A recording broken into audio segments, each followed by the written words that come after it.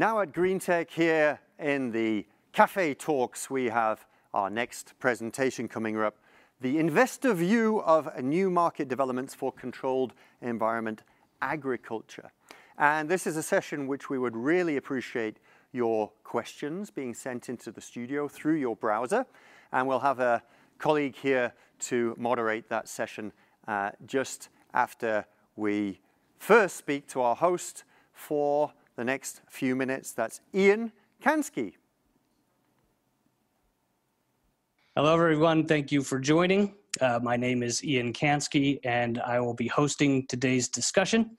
I am chairman of Farm Tech Society, an international association for technology-enabled agriculture based in Brussels.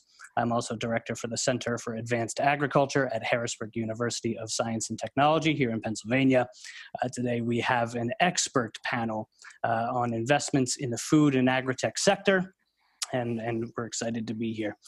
Cindy Van Rijswijk is an industry expert in fresh produce for Rabobank, the global banking and financial services company based in the Netherlands and a leading banking institution for food and agriculture sectors. She's also a former economist with Wageningen University in Holland.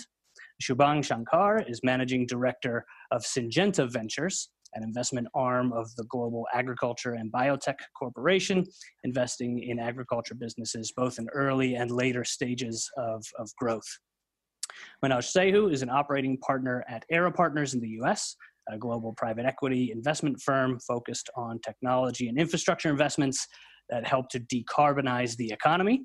Manoj is also the former head of commercialization for Cargill in their $2 billion fermentation business unit. David Farquhar is the CEO of Intelligent Growth Solutions, a vertical farming technology provider based in Scotland, developing projects around the world. He's also himself an investor with a background in the tech sector prior to moving into controlled environment agriculture.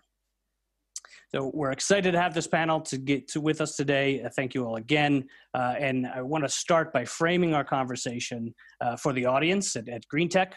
We'll be talking about developing new international markets for controlled environment agriculture as embodied in the Dutch horticulture industry in particular, and about what needs to happen really to de-risk these business models for farmers, for investors, and for the communities that they serve in new markets.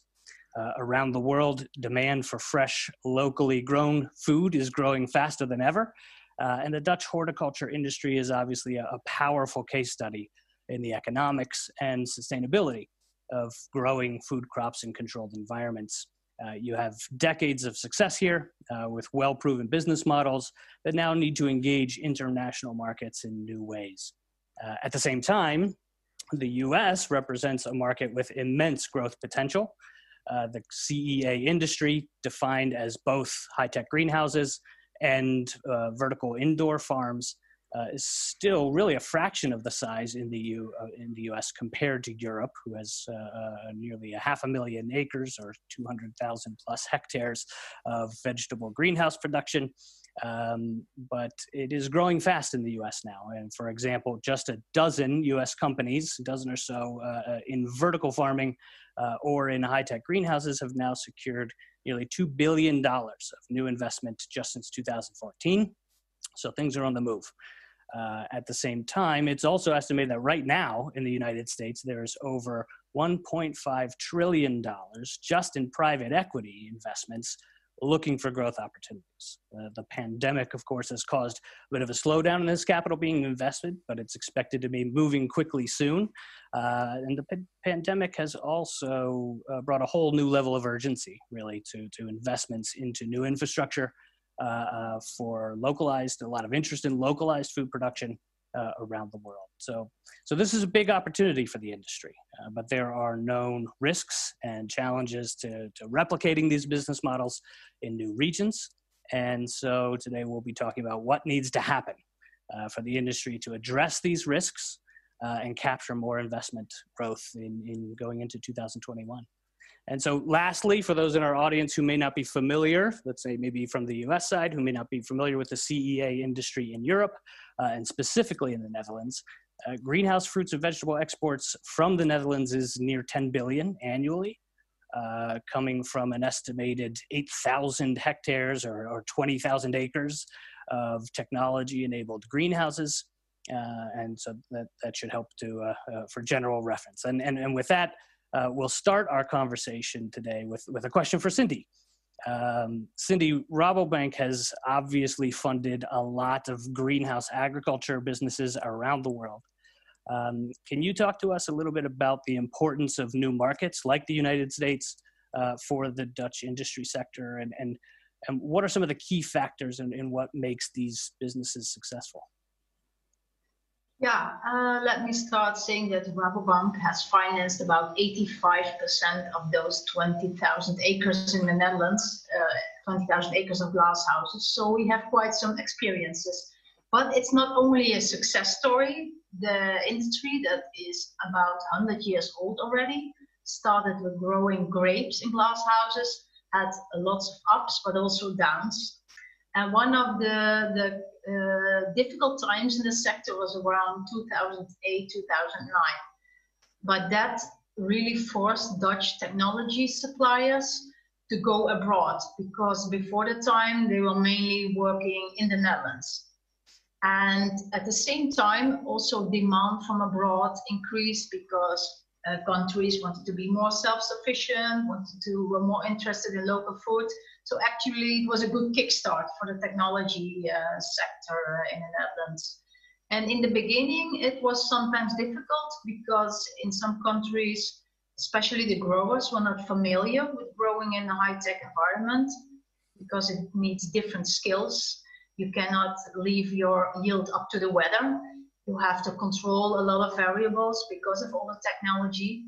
So, but technology improved, I think, over the time and became more adapted to different weather circumstances all over the globe. So I think now there's a lot of opportunities, actually, like you said, because in some parts of the US, maybe the climate was too hot or the humidity was too high.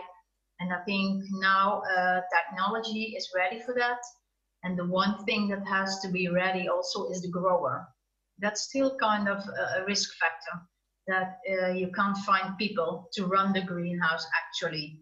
But I think with in the future with autonomous growing, with software algorithms, it becomes easier. There's a lot of companies already pretty advanced in just having computers control the whole greenhouse, or vertical farming. So I think the greenhouse industry is also learning a lot from what is happening in vertical farming, which is even more controlled. So I think it becomes easier, and also the risk factors become less, actually. Great, thank you. And Manoj, Aera Partners' perspective is really interesting here as well. You know, with your focus, you know, from the U.S. side, in particular on infrastructure projects and scaling businesses. It seems that so far in the U.S., a lot of high-tech farming models to date are still kind of being seen as higher, maybe in the higher risk category or more kind of venture capital territory. How do you see the market drivers and opportunities in the U.S. market? You know, for let's say the Dutch sector as an example, and what are some of the key risk factors that the industry really needs to address for funds like yours? Manoj, sorry, I think you are muted. Yes, can you hear me now? Yes. Thank you. Thank you for having me as one of the panelists. I really appreciate that. You know, as Aera Partners, we are one of the leading PE funds in the ESG space, especially around the decarbonization theme. And we are very much committed to investing with sustainability as a key driver in the ag and food. Now, personally, I see a tremendous opportunities in the overall ag and food space, including what we call the controlled environment ag as the industry matures, because that's important. And the pace, I believe, would be hastened by the disruptions in the ag and food supply chain, driven by the pandemic. So I see the industry more at an inflection point.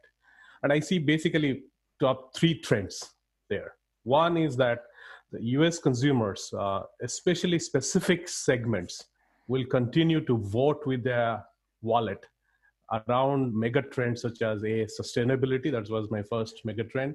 The second is what is local. and fresh. And third is good for you. What's good for our health.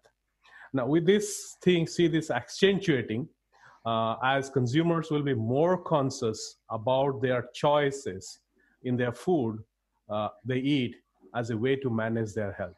And the pandemic probably accelerates that trend even further, to the point that probably within the 5 to 10 years, you can see another mega trend, which is my hypothesis on the fourth one, which is food as medicine coming in. And that's where I see huge opportunities for the controlled environment agriculture to differentiate itself from the traditional ag. And each one will have its own place, but that's where the CEA industry can carve out a specific value proposition where it is solving a pain point which cannot potentially be addressed fundamentally by the overall ag, because it has some unique advantages. Now, you brought up a very valid point, is that today's environment, it's considered risky.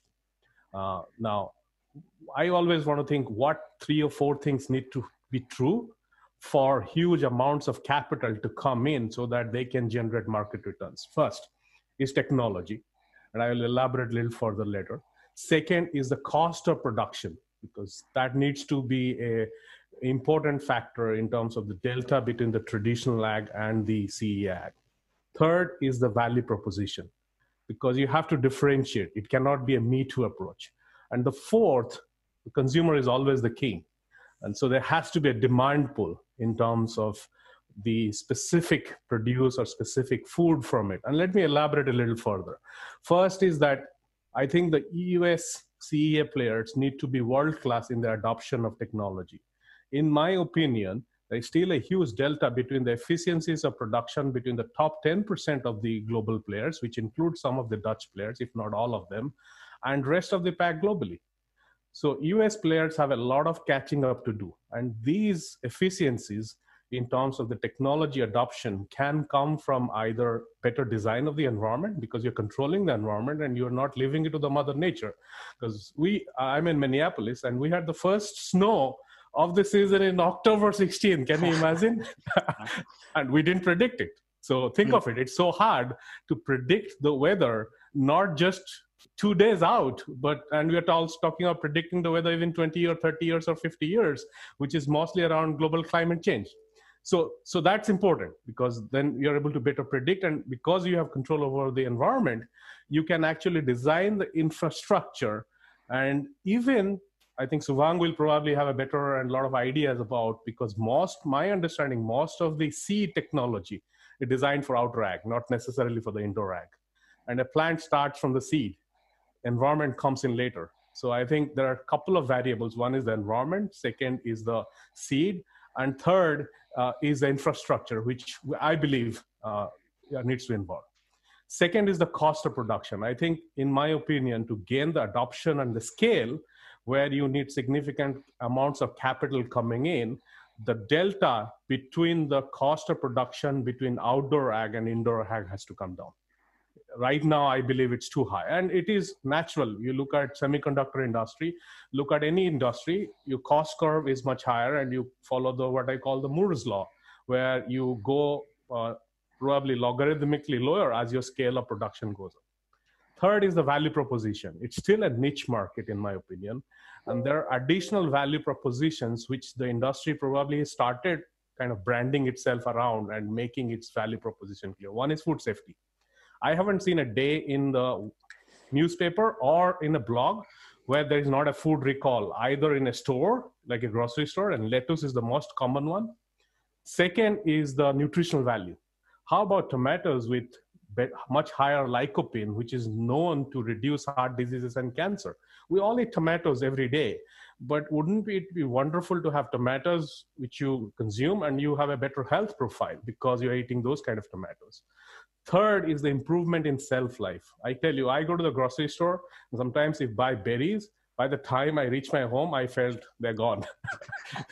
Can't we have like strawberries or raspberries, which actually store for at least a couple of days, if not a couple of weeks?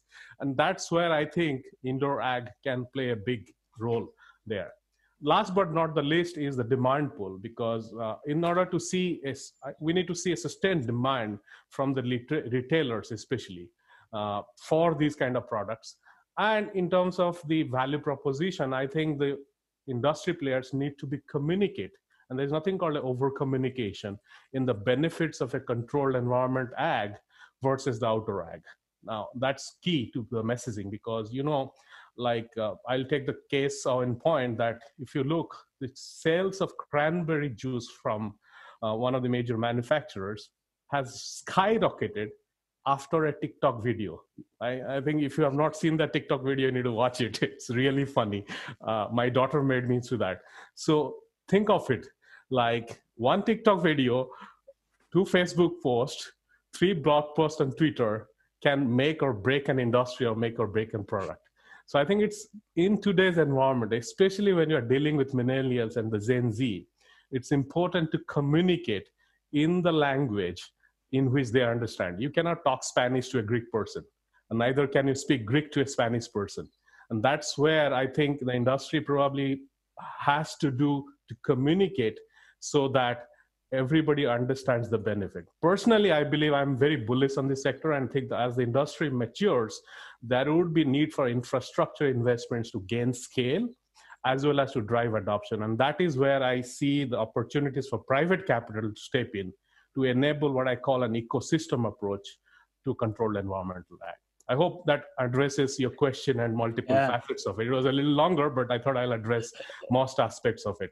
No, that's great. Thank you, Manoj. And actually, I think you've set that up fairly well. This might be a good time to ask Shubhang, also from your perspective, similar topic, but you lead a venture capital unit for Syngenta, who obviously could be a significant strategic investor in a sector like this. Syngenta Ventures, as I understand it, hasn't made any investments to date directly into controlled environment agriculture, but with this sector's need, obviously, for as Manoj mentioned, for specialized crops and seed varieties. This is increasingly a significant topic.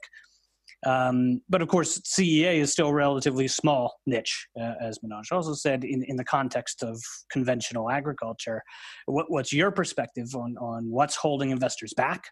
And what would need to happen for this industry to really command more attention in the broader agribusiness equation? Thank you, Ian, and yes, thank you, Manoj. Many of the points I can, build upon. It's a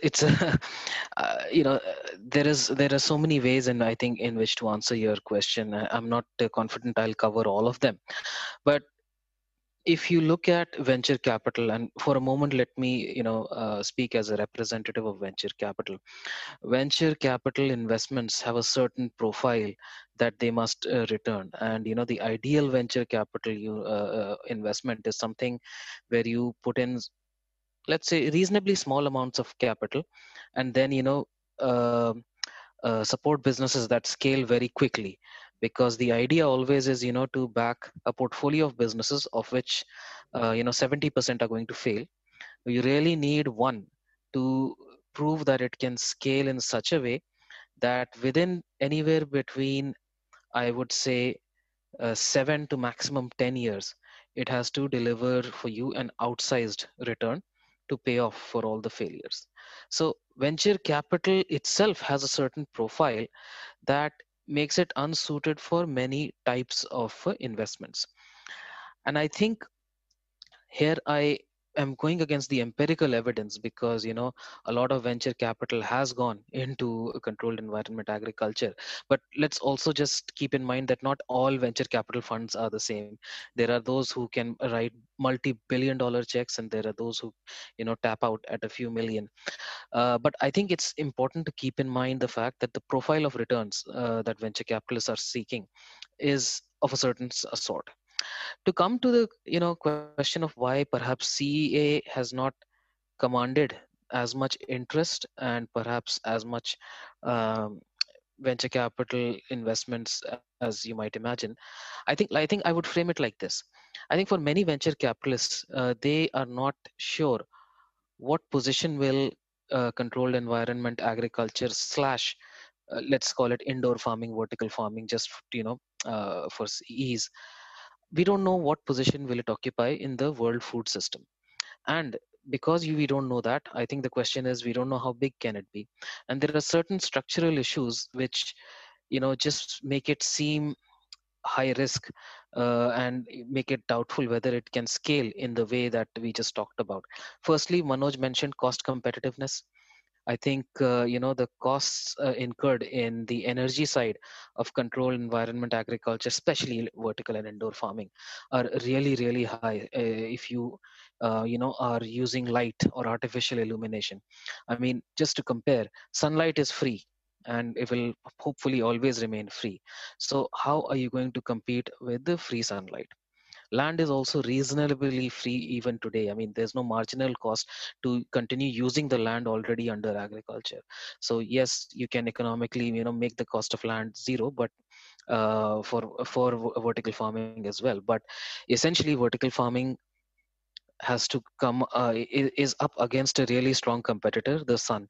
I mean, the only way I would say that to make it competitive is to follow the Mr. Burns strategy from The Simpsons, when he tried to block out the sun.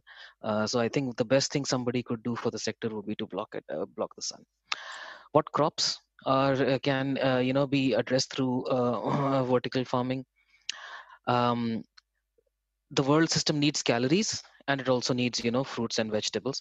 And CEA has been very successful in fruits and vegetables, but the base load of human existence comes from calories. So the way crops are grown, their growing cycle, will vertical farming ever see expansion into the truly big commodity crops? Probably not.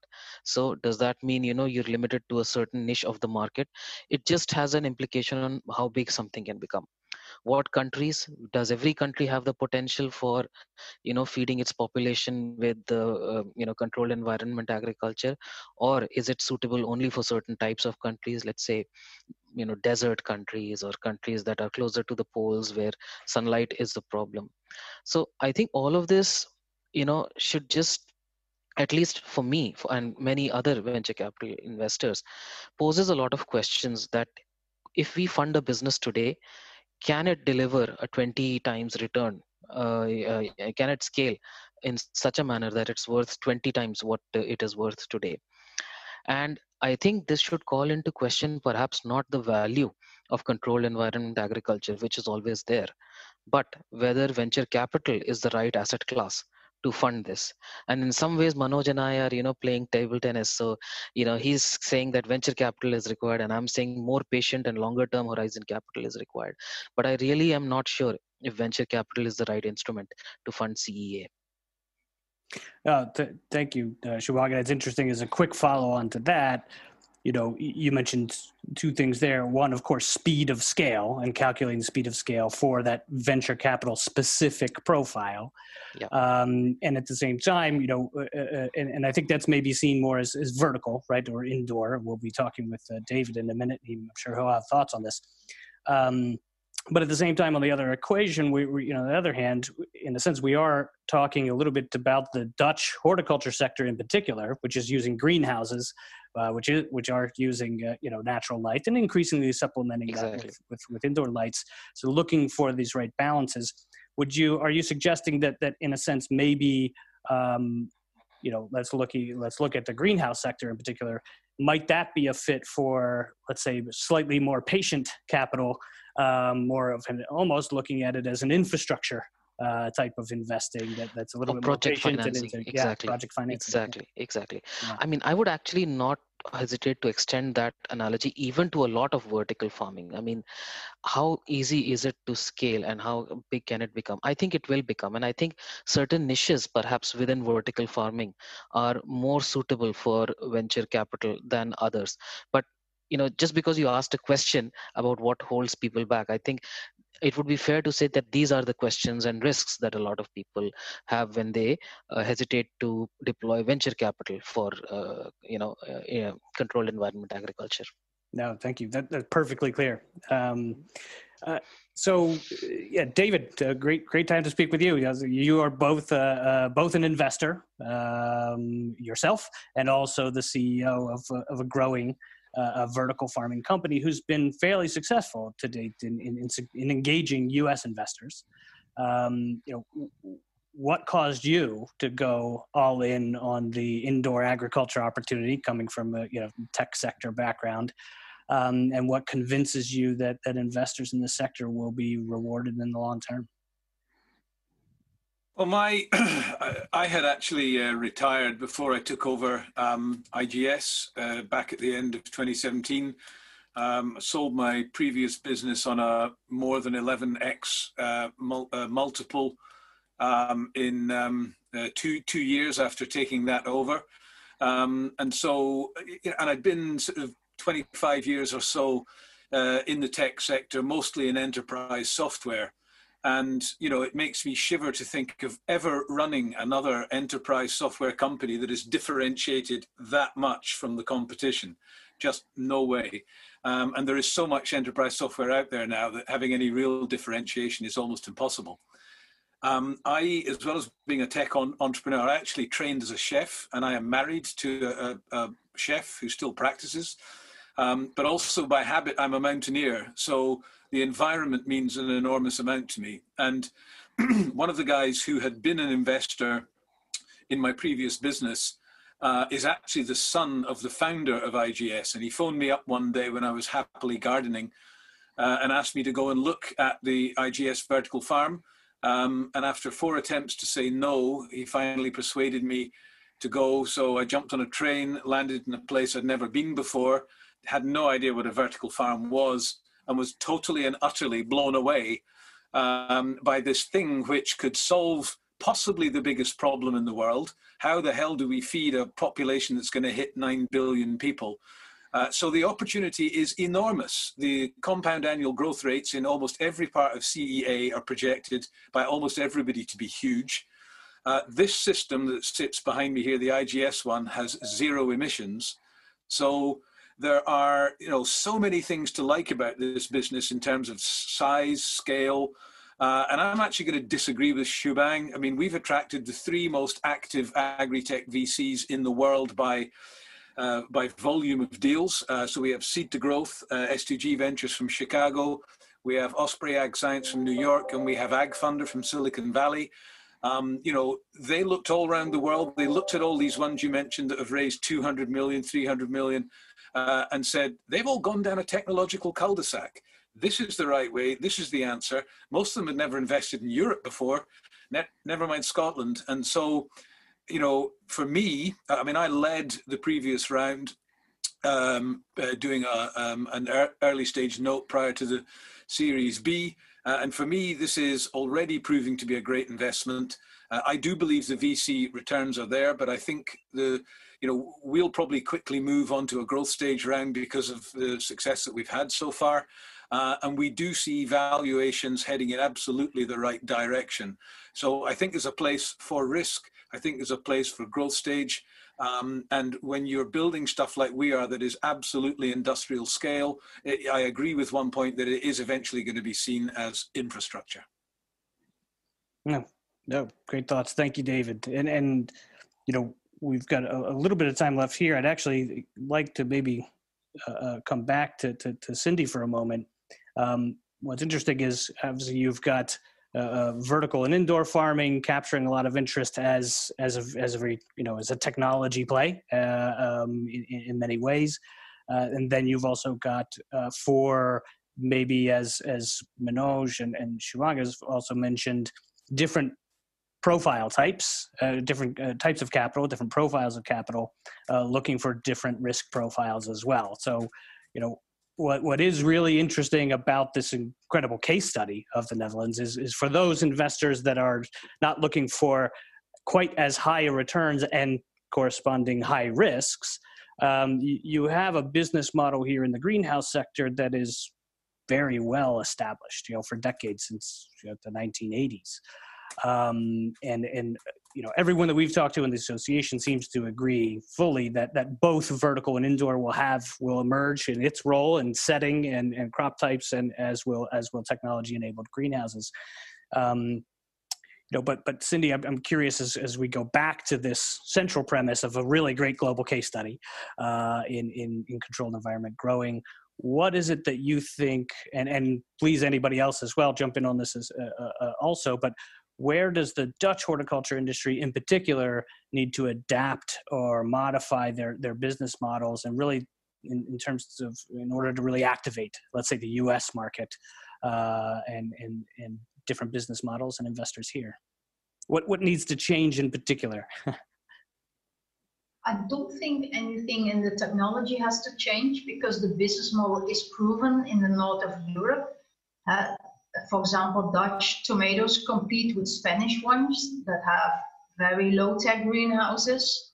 So, and they're still able to compete, but it's mainly because retailers in most European countries just require high quality, hardly any pesticide use, safe food, etc.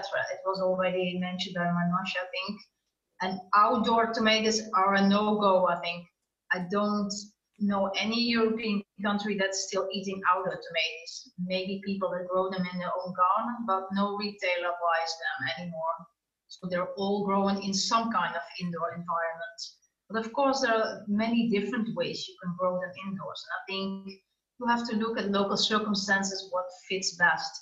And I think the outdoor grown fruit and vegetables, that becomes more and more difficult.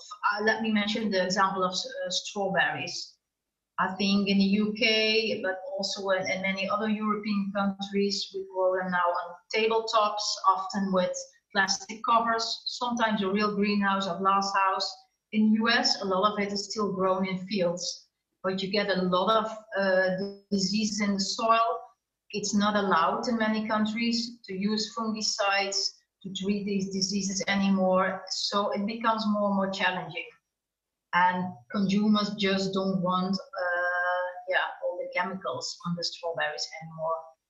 So, and it also saves labor costs. So it's a lot of advantages, sometimes with very small investments actually.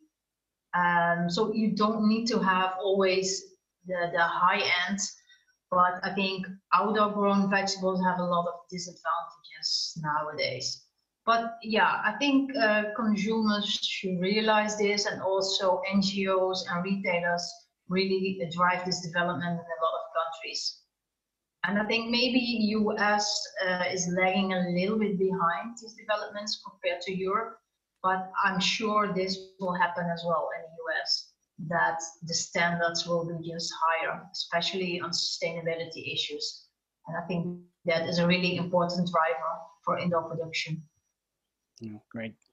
Well, a few minutes left here. Last question for me, and then I start this, point this to you first, Manoj, but then to the rest as well. There's been a number of things talked about here in terms of the risk factors. One of them, Cindy, you mentioned it, Manoj, you mentioned it, is also the know-how, the depth of knowledge in growing in these methods. So the kind of the master growers knowledge, that's a big one. But then from the investment perspective as well, or investors' perspective, one term that's often used in the U.S. investment world and community is the concept of skin in the game, which is really about risk sharing.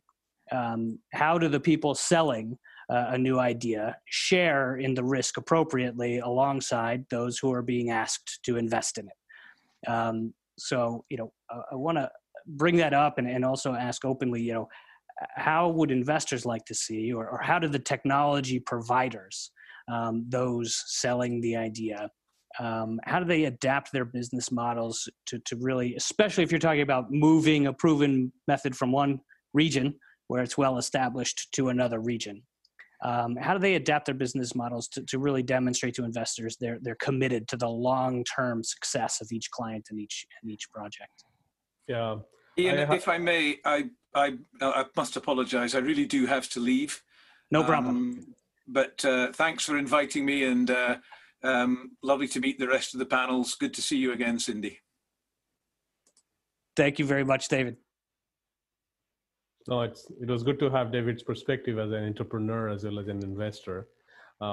So I think, Ian, to your point, skin in the game is very common in multiple industries, and there is no reason for the CEA to reinvent the wheel. I'm an engineer by training long back. So first rule is that don't fix things which are not broken. And second, don't reinvent the wheel. And in my past life, in this small family-owned company called Cargill, I was lucky to manage a pretty significant white biotech business. And the way we manage the skin in the game, because when large companies struggle for growth, that's a common theme.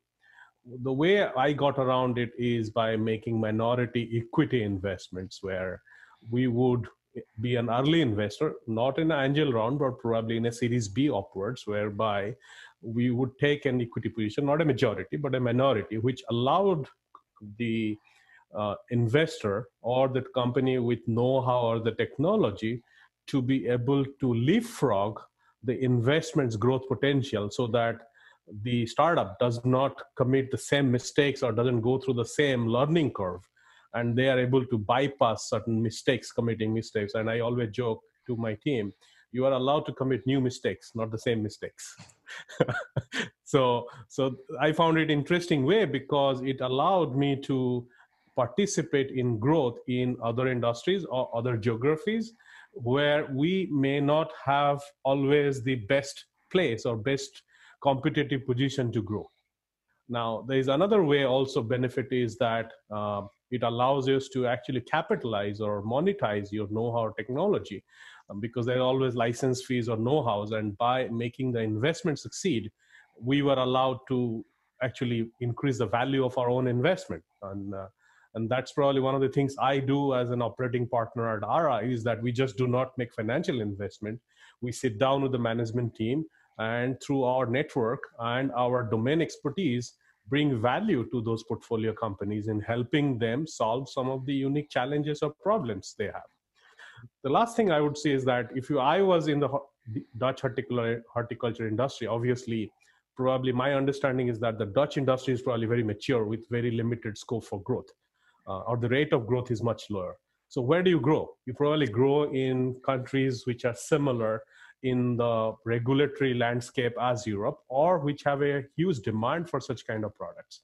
And one of the ways is through mergers and acquisition. And sometimes before you go on an M&A, it's always better to test the waters, and minority equity investments is a great way to test the waters and figure out which would be the winners, which may be the losers.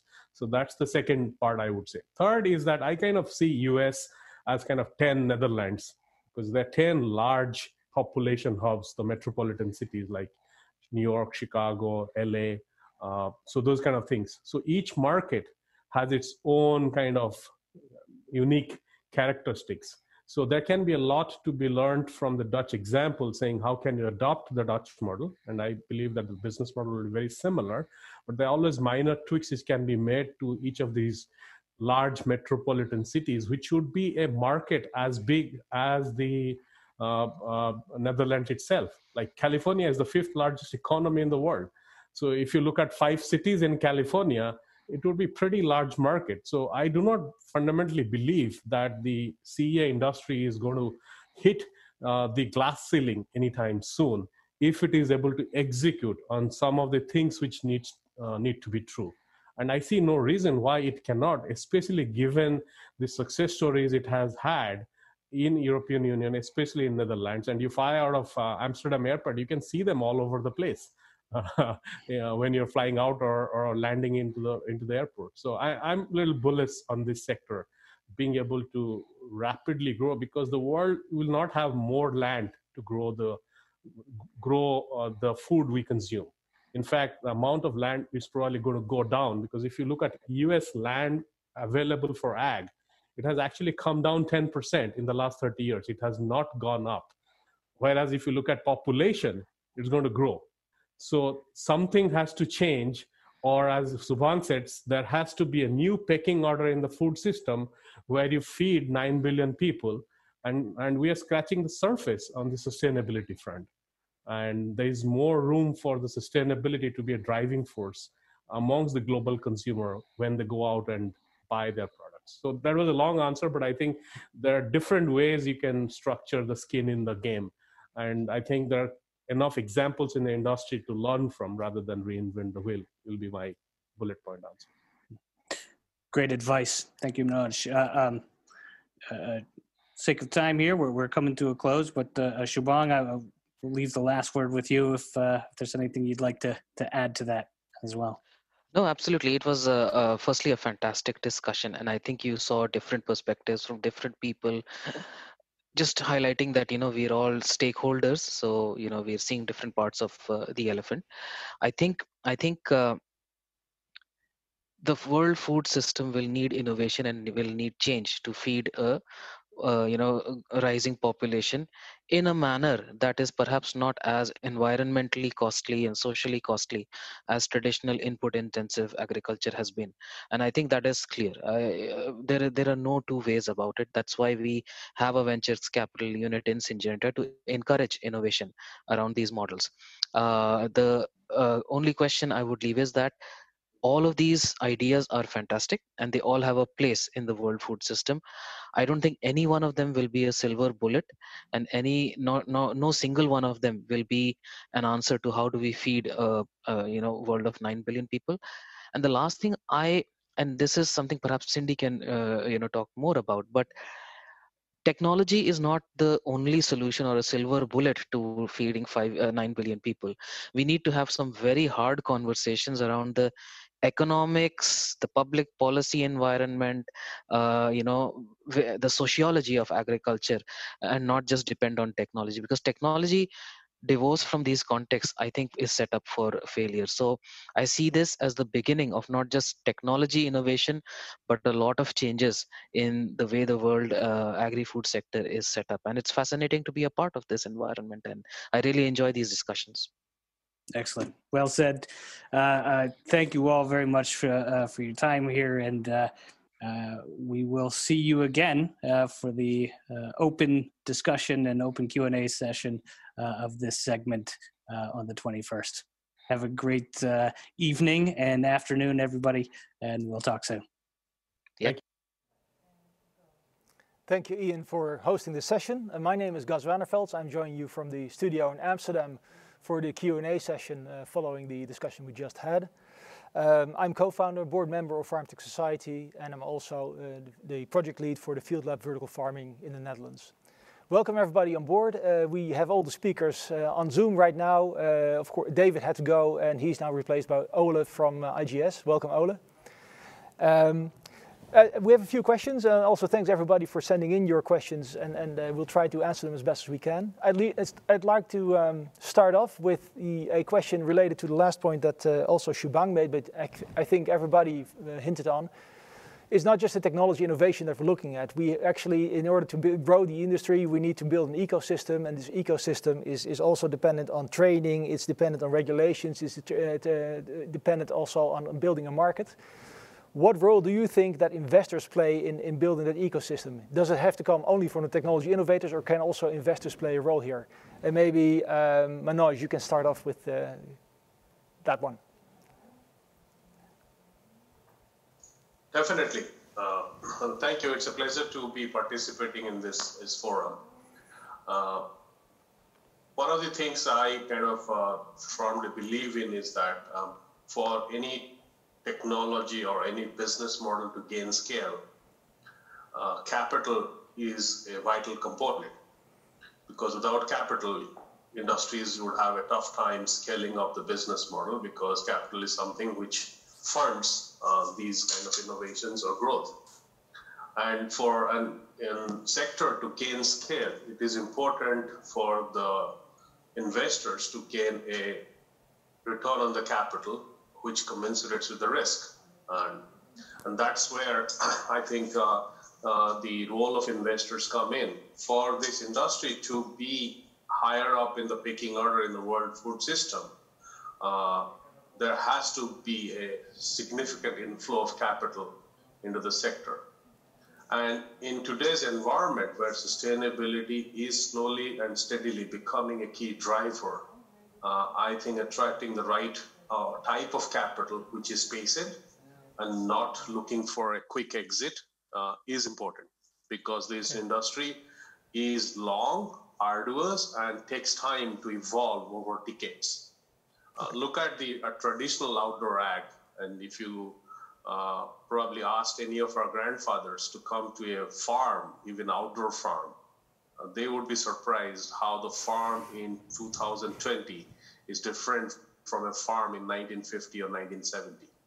And it could not have been possible but for the investment by companies and investors in overall kind of reshaping the future of ag.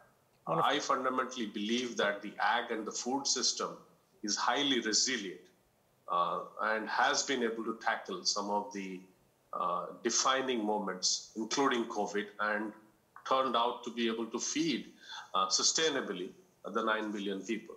But it is going to come under increasing scrutiny as well as increasing pressure to be able to continue to do so in a more sustainable way. So I see a fundamental role for capital to be able to enable these enable this scale up and providing the infrastructure to be able to support the industry to be able to scale and rise up to the challenges to be able to make a material difference in the pecking order of the world food system. Thank you. Thank you very much. Any of the other panelists would like to also pick this one? Perhaps Cindy?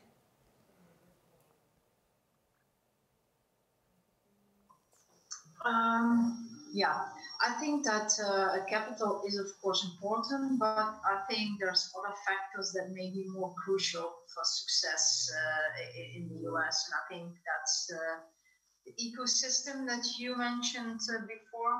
So without any customers that are willing to pay a decent price for the products, it doesn't make sense to put capital in this sector. There's also other challenges. I think operational expertise is really important and still needed, despite all the technology there is. And also other challenges like labor availability. We're not able to automate completely, even the most advanced farms, not yet. So those are a few issues I think that are really, really important.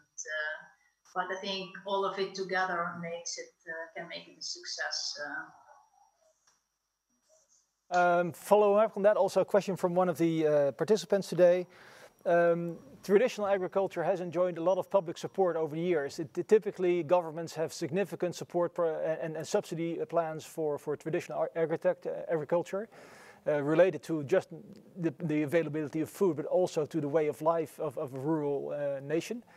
How does a new technology, a new way of farming compete against something that is essentially not a level playing field? This is a question from Kyle Wagner. Shubham, can you say something about that?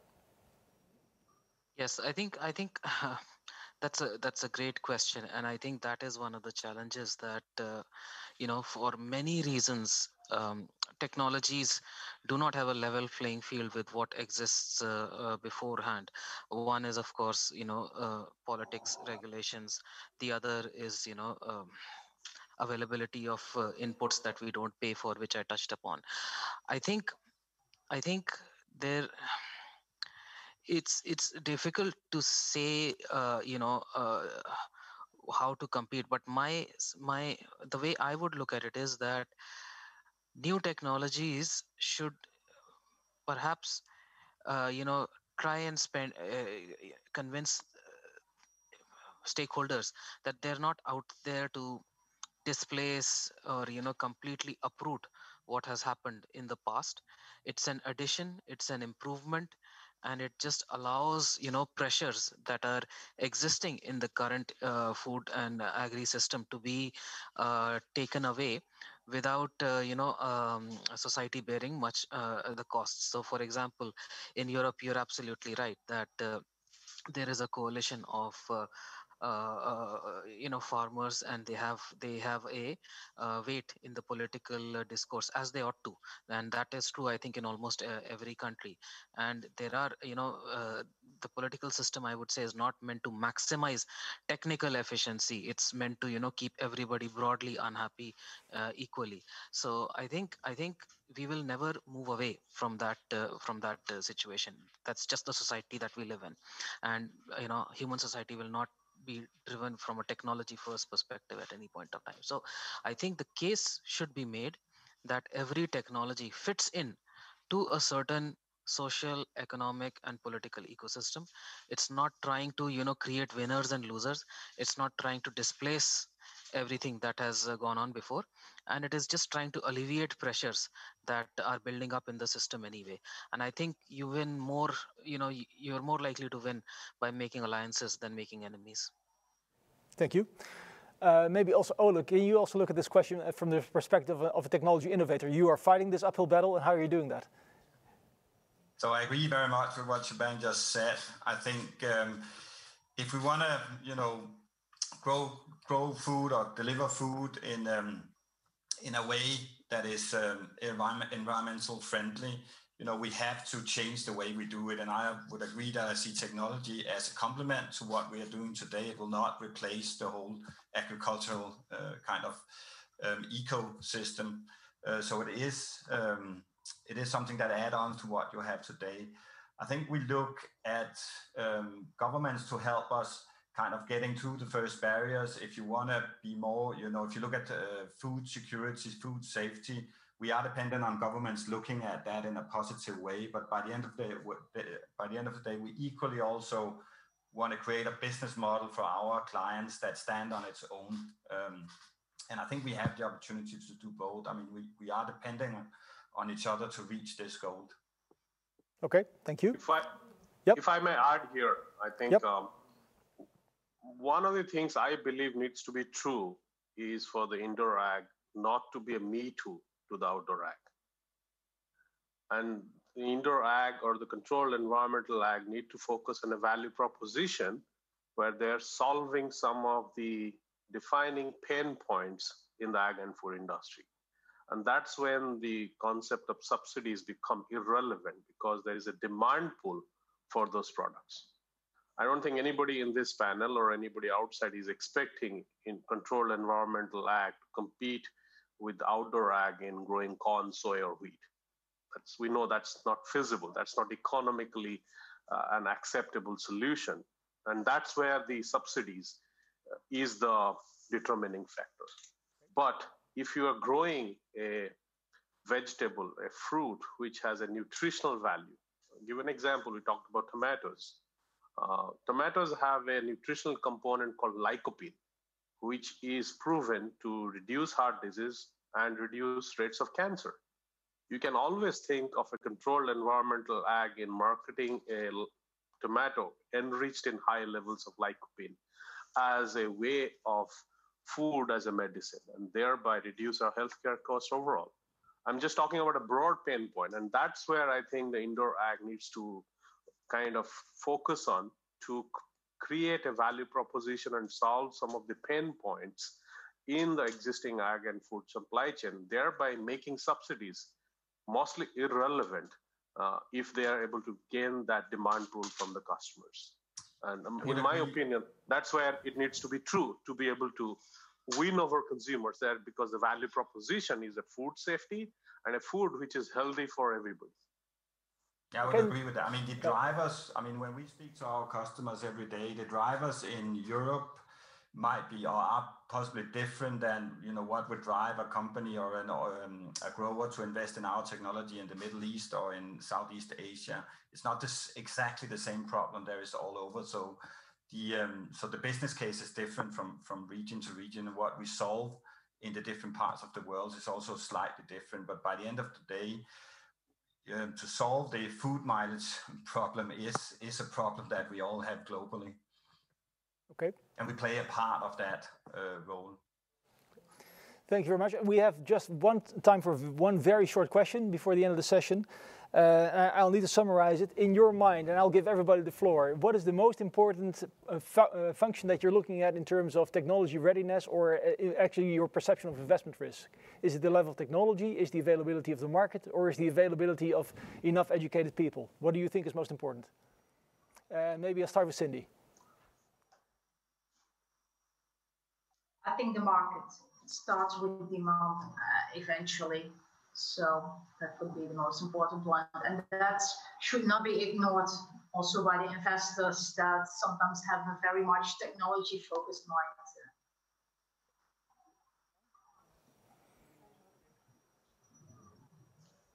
Shubhang, can you also answer the question?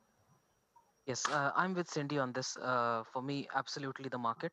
I think if the market is not there, investors and capital will very soon disappear. So investors, they put their money on where we are solving a real problem, and for stuff for which there is a demand. Okay, wonderful. Actually, we don't have time left for the other panelists. Thank you everybody for being here. We really enjoyed your contributions.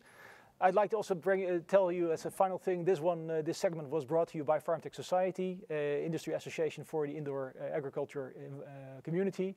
Please look at our website, join us and become a member. Thank you much for your interest, and we'll see you next time. Thank you.